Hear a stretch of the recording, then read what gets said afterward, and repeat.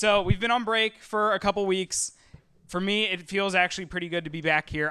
I was really excited. Even last night we had our high school program, and it felt nice to be back there, going out doing stuff. So I am honestly kind of in the groove right now. I'm sure everybody's like, "Oh man, school, that stinks. I don't want to go back to school." But I'm actually kind of excited. My classes start tomorrow, so I'm very excited about that.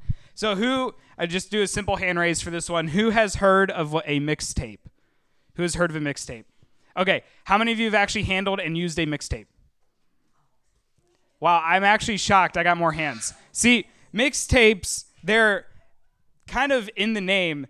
It's a self-made cassette tape that has burned onto it a playlist of songs that you've made either for yourself or to give to somebody. This was popular in my parents' day, and I'm sure my parents made mixtapes for each other while they were dating in like 8th grade because my parents met in like 6th grade.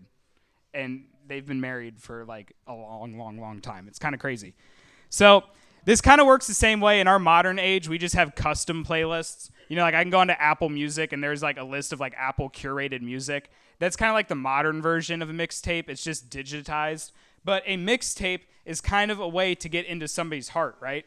You know, if somebody's mixtape could contain a bunch of movie soundtracks or video game soundtracks. I'm not talking about myself when I say that.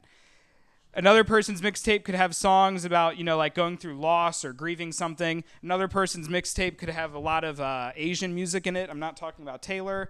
There could be songs about living on a ranch, a lot of country music. You know, that person could have grown up in the country. See, mixtapes and these custom playlists, it's a way for us to express who we are in music. It's a way for us to reveal some things about ourselves through song because music is a very personal thing. Now, what might be shocking, and now I know a lot of you know that this is a book in the Bible, but the book of Psalms, in a lot of ways, is God's mixtape. And everybody just went, oh my gosh, he said the name of the lesson. Oh my gosh, he said that's the important thing. Yeah, God's mixtape is the book of Psalms. When you read and when you sing and when you praise to the book of Psalms, you are inherently praising God. God is revealing aspects of himself to us in the book of Psalms through song. See, song and music isn't just something of the modern day. Apple did not invent music when they made the iPod. Song has been something that has been with us since creation because this is a way that God expresses his love, his mercy, his wisdom to us, and it can all be found in the book of Psalms. So the book of Psalms, there are actually 5 books in the book of Psalm. It's just considered one large book. And if we were going to read the entire book of Psalms, we would be here probably until like Friday afternoon. And I don't want to do that to everybody. So we're actually just going to take a look at one psalm, and it's actually Psalm 1. Psalm 1 is not my favorite because it's the very first one. It's actually one of my favorite psalms because it actually kind of sets the stage for the whole book of Psalms. But it also gives us a very simple and easy to take home truth. And that's what we're going to talk a little bit about tonight. So if we get the next slide up, it should have, there you go. So Psalm 1 is 6 verses long. It's not super long, and we're just going to read through it real quick. It says this: "Oh, the joys of those who do not follow the advice of the wicked, or stand around with sinners, or join in with mockers. But they delight in the law of the Lord, meditating on it day and night. They are like trees planted along the riverbank, bearing fruit each season. Their leaves never wither, and they prosper in all they do. But not the wicked. They are like worthless chaff scattered by the wind. They will be condemned at the time of judgment. Sinners will have no place among the godly. For the Lord watches over the path of the godly, but the path of the wicked leads to destruction." That is the very first psalm in the book of Psalms. So this psalm outlines a very common theme that runs through the whole book. The difference between somebody who's wise in the Lord, somebody that has committed their life to God and following him, but then somebody who has not and lives by the world's ways, lives without God's law, without God's truth in his life. And throughout the entire rest of the book of the Psalm, you will actually see this theme carried through, oftentimes in referencing God's people, not that they were godly, but that God's people were actually not following God's law and that they were considered the wicked people. A lot of the Psalms sing about this. And a lot of the reason why Psalm 1 is my favorite is because it really does give this grand picture, almost what you're entering into as you read the book of Psalms. So I want you guys to picture in your brain a person. Doesn't matter what they look like, doesn't matter what, but picture that person. That person is wise in the Lord. This is a person that values God. This is a person that walks in his way. This is a person that knows his commandments, his rules, his love. This person knows and just enjoys and dwells in Jesus. This psalm is saying to us that this person is kind of like a tree. You know, this tree grows a lot of fruit. It's a bountiful tree. It's something that's great. You know, it's beautiful to look at. It's a wonderful thing. But then there's another person, the wicked, that this person doesn't have place among the godly people, does not follow God's law, does not follow Jesus, and is pretty much just off doing their own thing, not really up to much and not really doing anything to help promote godly values in the world. Now, I don't want this to sound discouraging, but what God is essentially saying is, look, you're either with me and with myself, or you're not really doing anything. So if you want to go to the next slide for me, I got this little picture.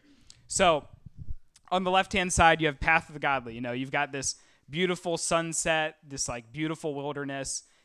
But on the other side, there's a Path of the Wicked, and it's pretty much destruction. You know, I personally, I would not want to be caught in that. That would hurt a lot if I was caught in that fire. So I don't want to end this talk on just being like, look, guys, there's two ways.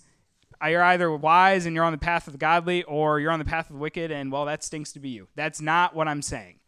This is simply saying that you're either following God or you're not. But what I really want to emphasize here is that even for us, you know, even if we're like, oh, you know, like I've been going to church my whole life, you know, like I know that Jesus guy, he's pretty awesome. I go to church on Sunday. This is great. Just because you do that doesn't mean you're on God's path. You know, this is something I've learned throughout my life, is that, yes, even though I know Jesus is true, I know Jesus is real, I know that I believe in God and that the Bible is the truth, sometimes I find myself getting enticed going down that wicked path because there are temptations that lead me to think that being on the path of the wicked is actually better than God's path. And it's very easy for even God's people to kind of feel tempted to start going down this wicked path. And this psalm acts as a reminder for me to always be reminding myself and always try to think, you know, like, even though I am a believer in Jesus, am I going down the wicked path, or am I on God's path? Because even though Israel was God's chosen people, a lot of the time in the Psalms, you will see Israel, God's people, on the path of the wickedness. Even though God said, you know, hey, you're my people, I am calling you to be a great nation, I just need you guys to follow me. They're like, got it, God. I'm going to go over here, though. I'm going to go to these temptations. This sounds way better. You know, this psalm is telling us, look, don't just think because you believe in Jesus that means that you're truly following him. Just because you've professed faith in Jesus, just because you go to church on Sunday mornings, just because you go to Electric on Tuesdays, doesn't mean that you're on God's path. You could very well be going to church every single week, walking on this path of wickedness, and that's not going to get you to a good place. That's what this psalm is saying. But we can be thankful and know that just because we stray onto the path of the wicked for a little bit doesn't mean that God looks at us and just kicks us out and says, yep, you're out of my life. That's not what God is saying. God offers us a hand every moment, every day, every week, every year, our entire life. God is always offering his hand to us when we start treading down this path of wickedness to bring us back on God's path, because that's just how much he loves us. God doesn't want to see us going down this path of wickedness, and Psalm 1 is that reminder to us. It's that innate reminder that God loves us. And yes, these two paths are very real, but God wants to help us come off the path of wickedness onto God's path. And God just doesn't just drop us there. He will help guide us on his path every day, every moment. And in the inevitable times where we get tempted, where we start slipping in faith, where we're struggling because we're humans, and we start moving back on that path of wickedness, God says, hold up, you're falling back on that path. Here, let me pull you out, because when you're on that path, it's destruction. It's going to hurt you. It's going to hurt other people. But God says, I'm right here. I'm going to bring you back onto my path. And all you have to do is say, God, I want that. I want to be on your path.